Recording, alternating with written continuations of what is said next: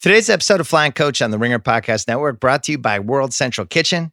Help the heroes in hospitals and clinics who are fighting for us and help keep your local restaurants alive. Go to theringer.com/WCK to donate, please.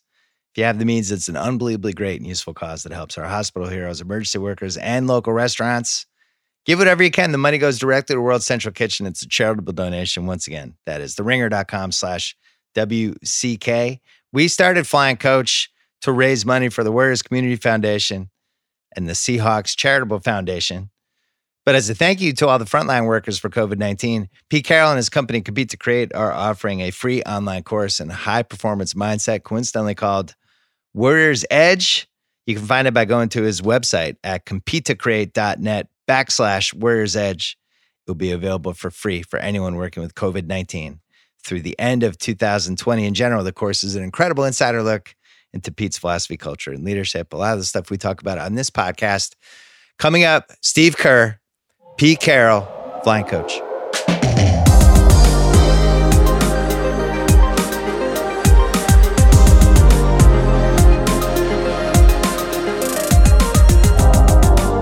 Flying Coach Podcast. Here we go.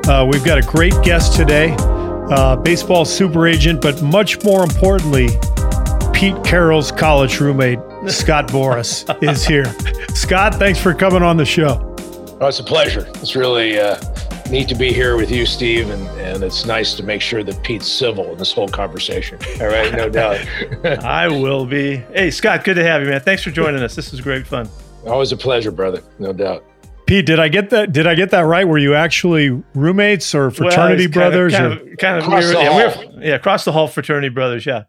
Back in the day at University of the Pacific, UOP, in case anybody forgot. Tigers. Go Tigers. Go Tigers. Go Tigers. There's not many of us left. Yeah. And I know that you played football there, Pete. And Scott, were you a baseball player at UOP? Heck yeah. Yeah, I played baseball there and then played professional baseball for the Cardinals and Cubs once I signed out of there. Yep. He's pretty good ball player now. I mean, he came up the hard way, had to earn it. And pretty good freaking hitter, hit over 300 and all that good stuff. Did you guys used to go to each other's games? Oh, heck yeah. I went to all the football games and with Pete's era, they had winning teams and they had a great coach and it was exciting. It was about 40,000 fans in the stadium in Central California and they were beating, I think we were the PC2A then, I think, Pete. Yeah, right? Back in the day. That's right. We had a quick little run there. It was right. Quick and that was over, and then football died out. So we're kind of the last hope of it all. So, but we had a really fun time. It was a really good time to be at school there, a real small school, and everybody knew everybody, and we had a blast. You guys got 40,000 fans at your games? No, not really, Scott. I'm glad you said that, but it's not really. It wasn't quite that many. I think one time you played somebody for the championship. You got a really big audience at that one game. We had a couple good crowds, but not always. It was like friends and it felt like friends and family. Well, wasn't that where the 12th man was invented? I'm not sure. I don't know. A lot of beer drinking back in the day. I suppose. Yeah. Yeah. Hey, Scott, everybody who's a football fan knows Pete Carroll. They know him as the coach. You're one of the few people who really knew him as a player. So give us the thumbnail scouting report on Pete Carroll, football player for the Pacific Tigers. When you don't play the same sports and you kind of, because we're all like high school quarterbacks, and I tell Pete every day I got a better arm than him, of course. But the idea of it is, for me, what is the intensity. This dude would come back to the room and he'd have this football shape on his forehead because he hit with his head all the time. He's a defensive back. And I'm going, hey, can we talk about angular functionality so that you can reduce the, this is like, it's like hitting a baseball, you hit the guy, but don't do it with your head. And he'd go, no, it's got to sound right. It's got to sound right, And so it's not that you tackle the guy, it's got to sound and feel right. You got to have that, but monstrous intensity, perfection and detail. I think the one thing Pete and I shared were we always were anxious to find out the latest information and what we could do to get better as players. We both had great passion about our sport. And you kind of resonated that most of the athletes were there and enjoyed the game and played. But what I liked is that not being in the science of college football, but Pete could explain it to me. He could talk to me about the intricacies, the details, how you get the edge on things. And I love that. I love learning about all the things that he would notice and how the coach would jump him about certain things and do things.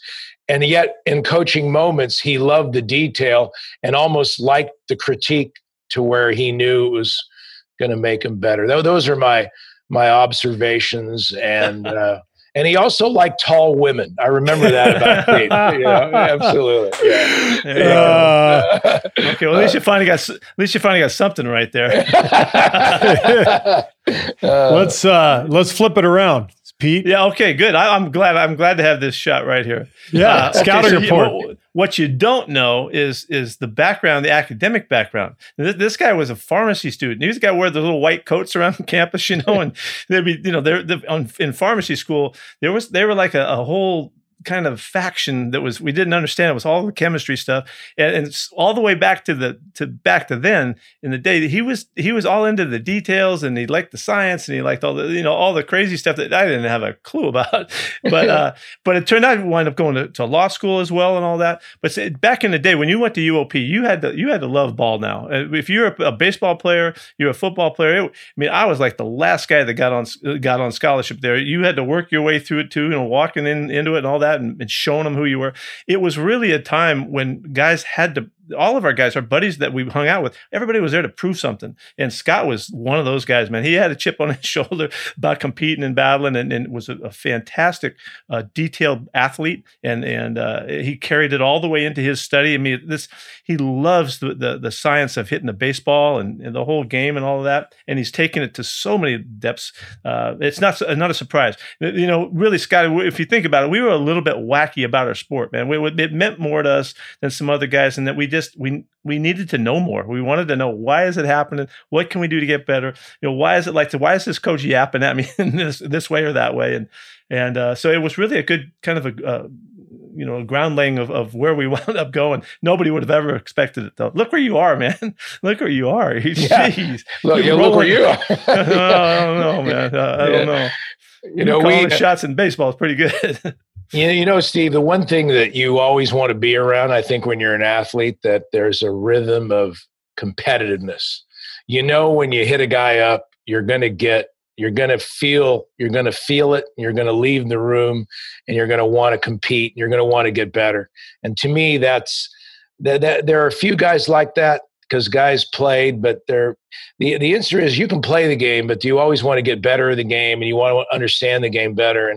And for me, being around those types of people, Pete was certainly one of them, and it brought an energy to you that you kind of went back and said, look, I got to do more. I got to do more. And that's an instinctive feel that he has, I think it's interesting that we have both, chased it for so long.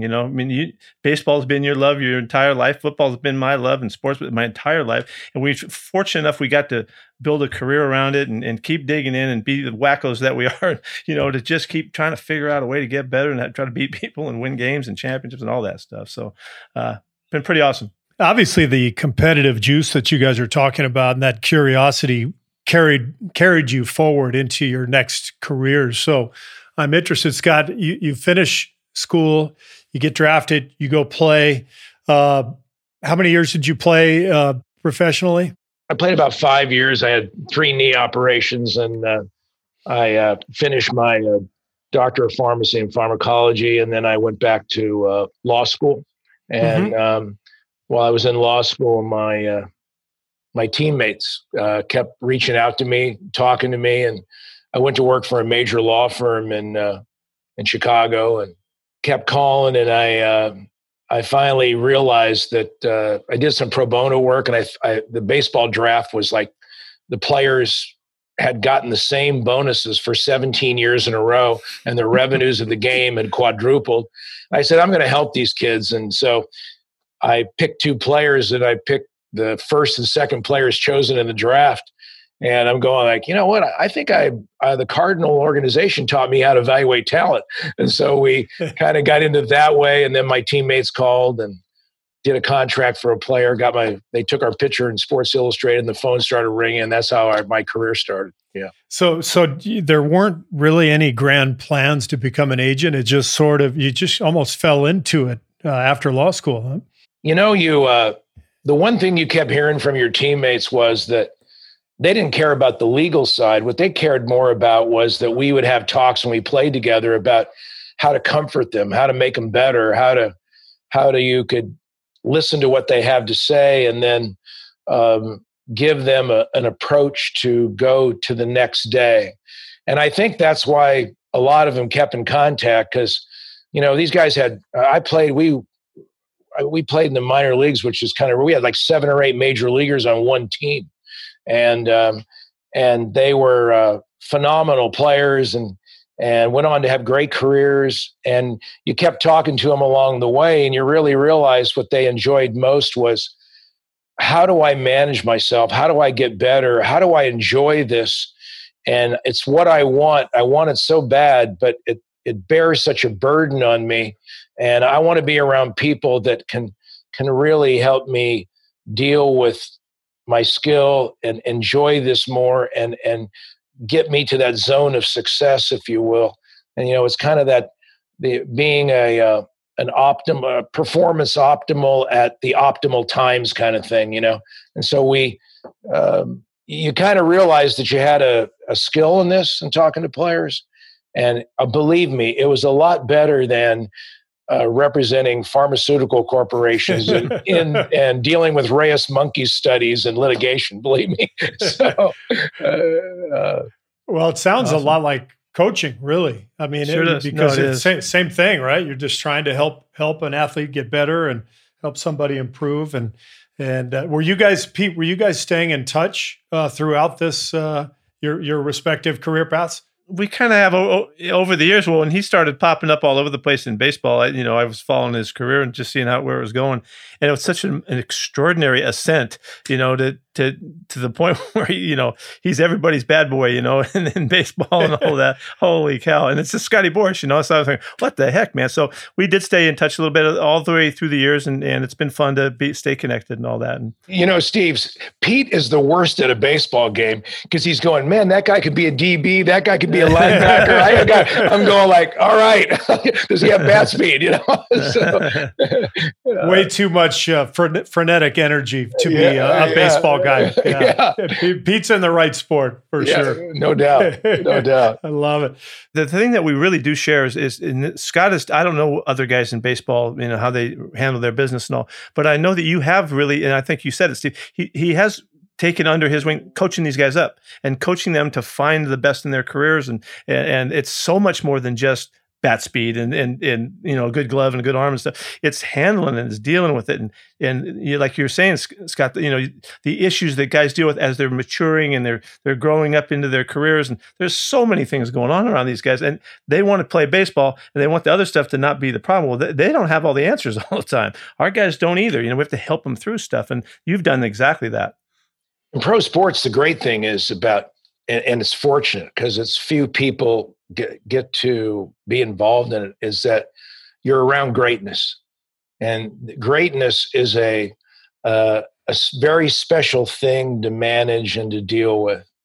And because usually they know it, they feel it, they have expectations, and then they have a dedication to it, and they have a want about it. But managing greatness to me is the most intriguing thing, because great players often have the edge, and that edge causes really a lot of issues in their lives. It causes a dimension about them that is so difficult to equate a normalcy to them. And when you carry greatness with you, you have to have a normalcy pattern for them that is their own. And I don't need to tell you guys, because you've been around greatness and your whole lives. And but it is something I've found that it takes a very unique process. It takes something where you have to take it individually with the athlete, and basically getting into that fear that every greatness has the greatest fear, and that is that I have got to be what I should be, and I gotta be that guy that I should be, and it wears them out, because once they have the great season, the most difficult season is always the next season, because the expectation of the ease of their performance that the fans see, the brilliance they see, it's like they should be able to give it and give it every day. And I know you gentlemen in your careers, you know exactly what I'm talking about, because there is almost an internal anger about what they have to go through to repeat that greatness. I would think that it's even more pronounced in baseball, because it's such a difficult sport to repeat in terms of production. Like, basketball, if a guy is in his prime and he's getting 20 a night, you can kind of count on the fact that he's going to get 20 a night the next year or two. Whereas baseball, somebody finds a hole in his swing, whatever it is, all of a sudden, guy gets in a little bit of a slump. He goes 4 or 5 games without getting a hit. You're supposed to be the best player in the big leagues. There's got to be such incredible, intense pressure. And when you have that edge and you have that talent, and yet you're playing in a sport where you fail more often than you succeed, I would think that's something you have to deal with as an agent with some of your clients. Yeah, I get a call one day and I hear the car on, and it's got a bit of an echoey. And I said, "Where are you at?" He goes, "I'm in my garage." And I said, "You're in your garage?" And I said, "Is the door open?" I wanted to ask the question. Yeah. And he goes, "I can't go to the ballpark today." He goes, "I'm in a horrible funk. I'm miserable. I just can't do it." And I go, kind of who you are, and you kind of have to go to the ballpark. And because people will be wondering. And I go, you notice you're having this conversation in your car. You're not having it in the house where your wife is. Is there a particular reason for that? And the answer to that always is, yeah, I just wanted to call you because you don't want your wife to hear what you're talking about. And so I said, what is it? And he goes, I can't face this guy tonight. He owns me, and I'm in a miserable slump. I just can't go out and embarrass myself any further. And I go, you're multiple all-star, you're a highly compensated player, you're all these things. You have amazing ability. What makes you think you can't do something to benefit your team? And he goes, "No, I can't see it. I can't visualize the baseball right now." I said, "Okay, fair enough. Here's what we're going to do. We're going to go to the ballpark. We're going to show up, and we're going to arrive, and you're going to do something defensively. You're going to not swing. You don't have to swing the whole night. Just take every pitch, and you're going to work on getting your vision back. You're going to see 20 or so pitches. Work on getting your vision back." I go, "But you're going to show up because you're a member of the team. You're going to do it." And I said, "You can imagine you're going to cause a big stir if you don't." "Oh, okay, you're right. So he drives the ballpark, calls me about 3 hours before the game. He goes, "Should I just not take BP?" I said, "Do what you want to do. I think your goal today is you're going to prepare just to see the baseball. That's your goal. You got a great batting average. You're actually having a great season. You're in this horrible funk, but just see the baseball." So he calls me about 15 minutes before the game, and he goes, "I'm supposed to go out to the game and not swing tonight?" I didn't say that. I said, "You don't have to. Just go out there. Your goal is to see the baseball. You're going to come home and say, 'I saw these pitches.' You don't have to swing. Don't worry about it. Just go there and look at the baseball. That's what you want to accomplish tonight. And run the bases well if you get on. Make a great defensive play. Encourage your teammates. Be a leader. Do something functional for your team. That's your goal today. You don't have to worry about hitting. Don't worry about it." Oh man, I can't go out there. When have I ever gone to a game and not got into a game without thinking about swinging? I go, "You've earned this. Your greatness, you've earned this. You can go and be in a major league game and you get to just look. You get to be that guy. I go, we would all want to be that person. Lucky you. Go do that. So goes in the game, and and of course, he's facing a pitcher that he hits about 150 lifetime off of course, but the reality of it is, I think he went 2 or 3 for 4, drove in 5 runs, hits a bomb, his second at bat, calls me after the game. He's driving home, and he goes, unbelievable. The ball was like a beach ball. It was unbelievable. I was just unreal. And I said, now you've learned the powers of expectation. Now you've learned the powers of what you need to do to manage the monster of fear. I said, so when you step into this, you're not there to talk about what you're not. You're there to talk about what you can really bring from yourself that day. And it comes in so many ways when you're a teammate and what you do. And that's a cool story. But the main reason of it was, he goes like, it's just unreal. So he hangs up the phone. He calls me back about 15 seconds later. He goes, hey, I've been in this funk for like 2 weeks. Why in the hell didn't you call me 10 days ago? That's great. But I want you guys to know that all of this is not original to me. It's taught to me. It was taught to me by a great, great man named Harvey Dorfman, who is a remarkable sports psychologist. He wrote the mental game of baseball, and it could be the mental game of accounting. It's about how you approach and what you do. But he was a brilliant, brilliant man at teaching me about how to help athletes. Brings to mind an interesting dynamic as it relates to coaches and agents. I don't know if you've felt this way, Pete, at all, or if any of your players have felt this way, but I know when I played, there were times, just like Scott, you said, the player didn't want to say anything in front of his wife. He didn't. I assume he didn't want his wife hearing him speak so unconfidently, right? I didn't really want to tell my coaches when I lost confidence, so I would call my agent. Mark Bartelstein in Chicago represented me for years, and he's a great friend, great basketball fan, watches everything on League Pass. So sometimes I'd be struggling. I'd just give him a call, because the last thing I want to do is go tell the guy who controls my playing time, hey man, the rim looks like a thimble right now. So I'm interested in that dynamic.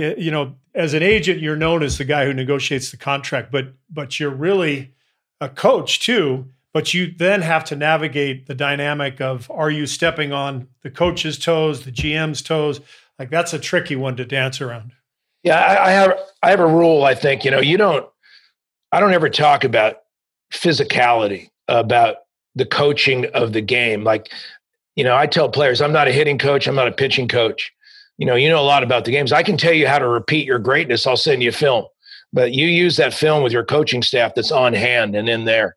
The main thing for me is, like, we have psychologists on our staff that are really, really expert and brilliant at this. But 70% of my time is built around giving the player a very narrow boundary of himself and getting him to optimize and say, your focus every day is here. You have your relationship, your family, your children, you've got your teammates, you've got this, you've got to do this.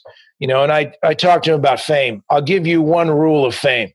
I'll give you one rule, is that you were never born with it, and it'll never be there with you at your gravesite. I promise you.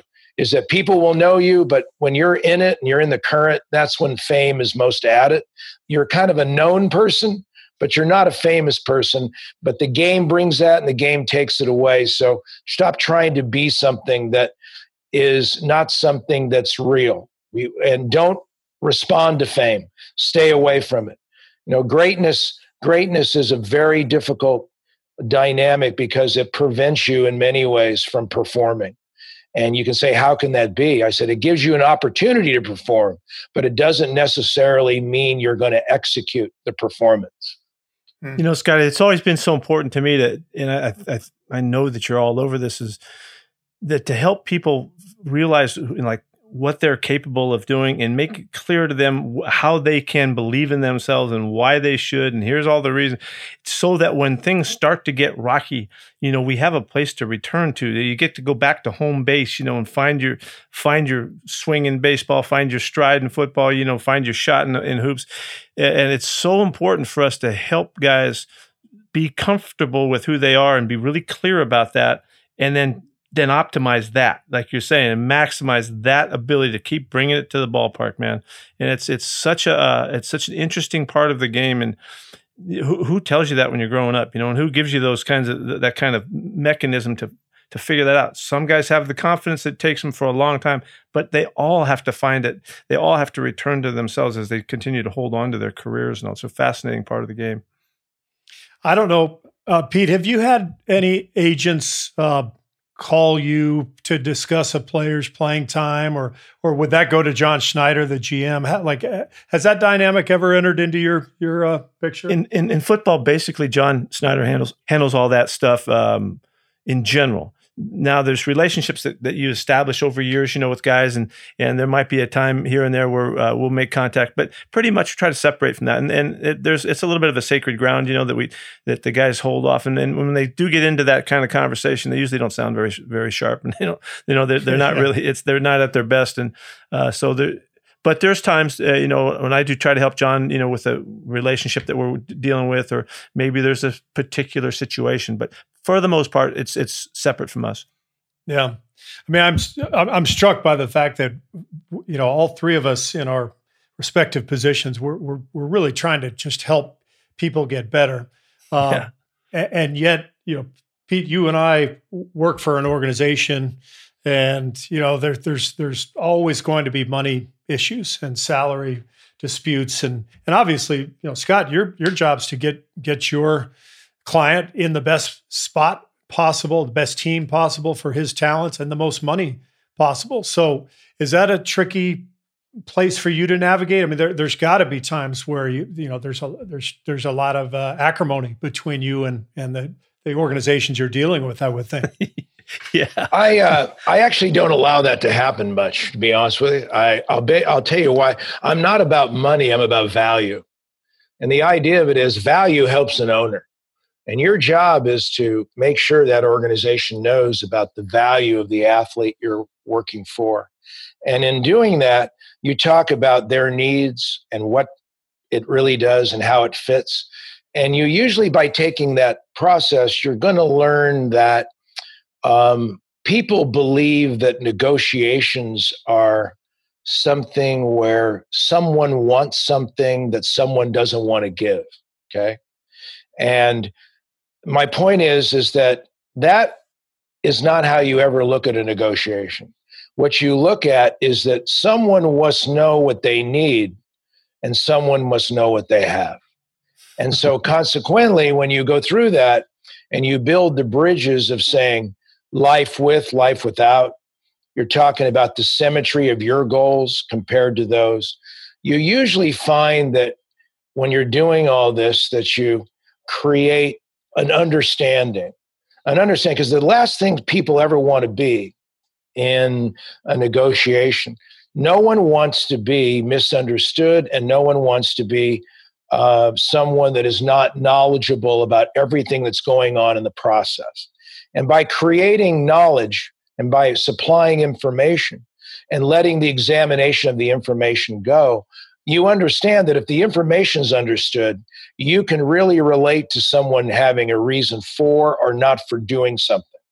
And my job is, how much information can you get and what can you bring to a negotiation? That's the burden of it. And the idea is that you're not there to persuade. You're there to create an understanding. And I think if you have that philosophy, you look at this process very, very differently. And you sometimes I've gained information where I'm going, you know what? My perception of the player's value in this context should be redesigned and probably has a lesser value because he wants to be with this team and he wants to be in this setting. Well, with another team, he may have other things that bring more value to them, but where he wants to be and what he wants to do, I'll recommend to the player, you should, if this is what you mostly want, then this is your value here. Your value may be different there, but to get the player to understand his value and the owner to understand his value, that to me is what your real task is, to bring an understanding of, and a final agreement. Yeah, that's cool. Information is huge, and information is powerful in that regard, I would think, Scotty, because you need the stuff. You need the stuff to make sense of it. So somebody who may not want to see it, that way for other reasons, you have to put it in front of them every creative way you can to give yourself your best shot with your client. That's really interesting. It's kind of nice, though, isn't it, Pete, being on the coaching side, so we don't have to deal with all that stuff. You don't want to deal with this guy now. No, you don't want to deal with this guy. I don't want any part of him. He's too tough now. He's too tough. He's proven that.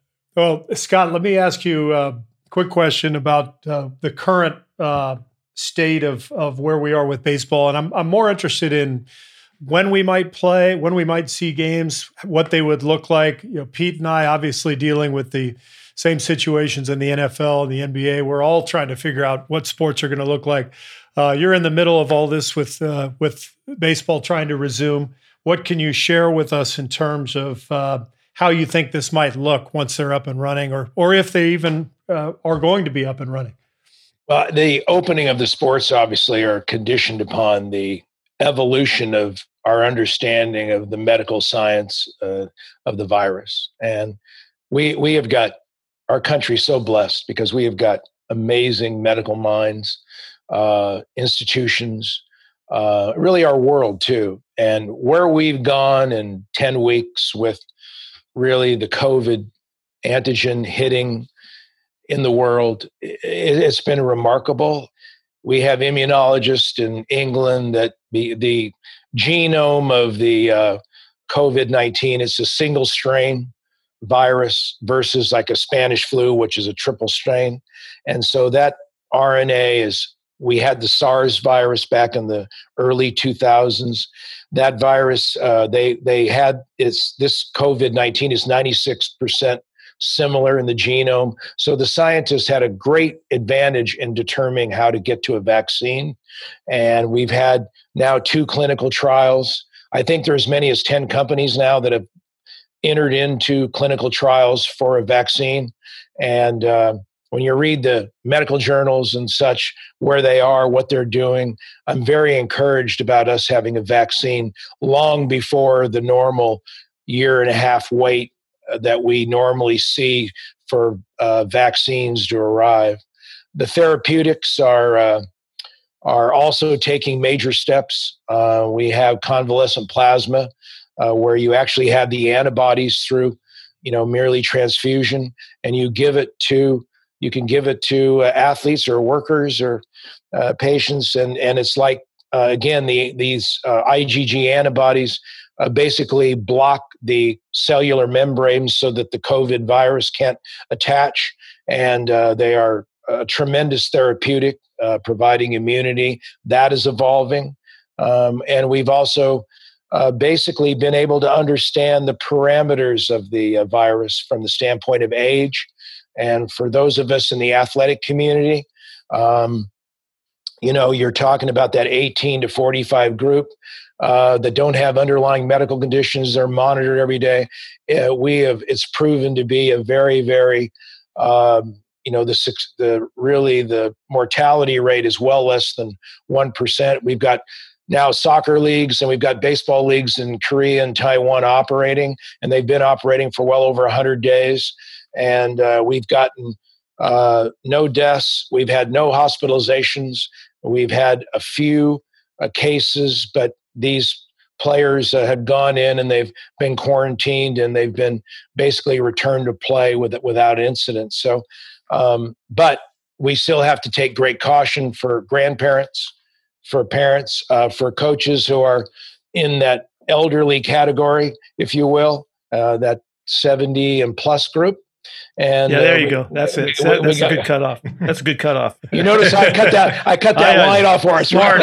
Very generous. But I was counting on that. Yeah, those are things where you got to be a little bit cautious about what you do, and because the numbers and the probabilities of mortality are greatly different for that age group.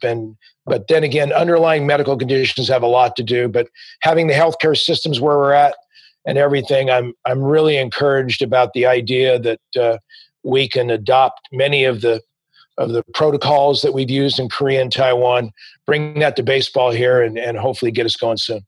Scott, what have you done to uncover that, your understanding of this? What have you had? What extent have you gone? Well, it was very fearful for me, and I got buddies who work for drug corporations in Europe, and I flew to Russia to have a meeting with them and sit down and understand this thing, and then we got together. I called doctors in Taiwan and Korea to really understand what they were doing well in advance of us. Really studying the Chinese community, and when you're kind of brought up with medical journals, it's I don't want to sound really boring, but you kind of read these things when you come home, because I've always been interested in science and adaptive things. And so there's been so much driven. And then, the amazing thing too is that the doctors that are in sport, we have great orthopedists who cover all sports, and we have 87 doctors in our profile for every different type of medical injury that you have. And I haven't found a doctor for your forehead yet, Pete, but I'm working on that. But the answer to that is that all these doctors are doing, and they're like octopuses of information. And I've literally generated, just hundreds of pages and files to put this together. And then for our clients, we've gotten the cooperation of the medical community has been extraordinary. We've had doctors from all over get on the Zoom with us, educate our players, talk with them, go through it, talk about the safety of their families, their parents, their children, the ability to play, what to do, how to do it, shared it with the union, shared it with owners. So it's really been for me, it was almost like returning to medical school for the last, 120 days to get our hands on this, to share the information with our players and the people in our sport. Has there been... is there much opportunity for you to share that with the other leagues, like with NBA coming around the corner and NFL coming around the corner? Have you gotten there yet or not yet? We've had obviously in the sport industry you grow and things, but you get a few people that have called, and the hardest part about this, you're very hesitant about sharing information about decision making with an athlete. And I know all of our athletes because we have the medical files for years.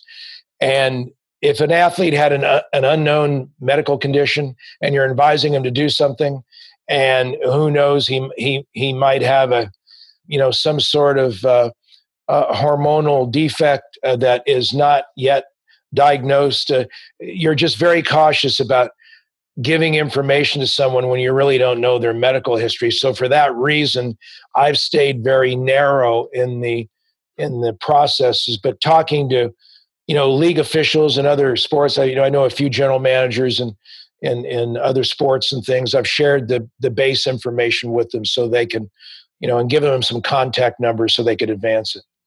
This is the first ever sports/epidemiology podcast. We have, really? We're setting a standard. It's impressive.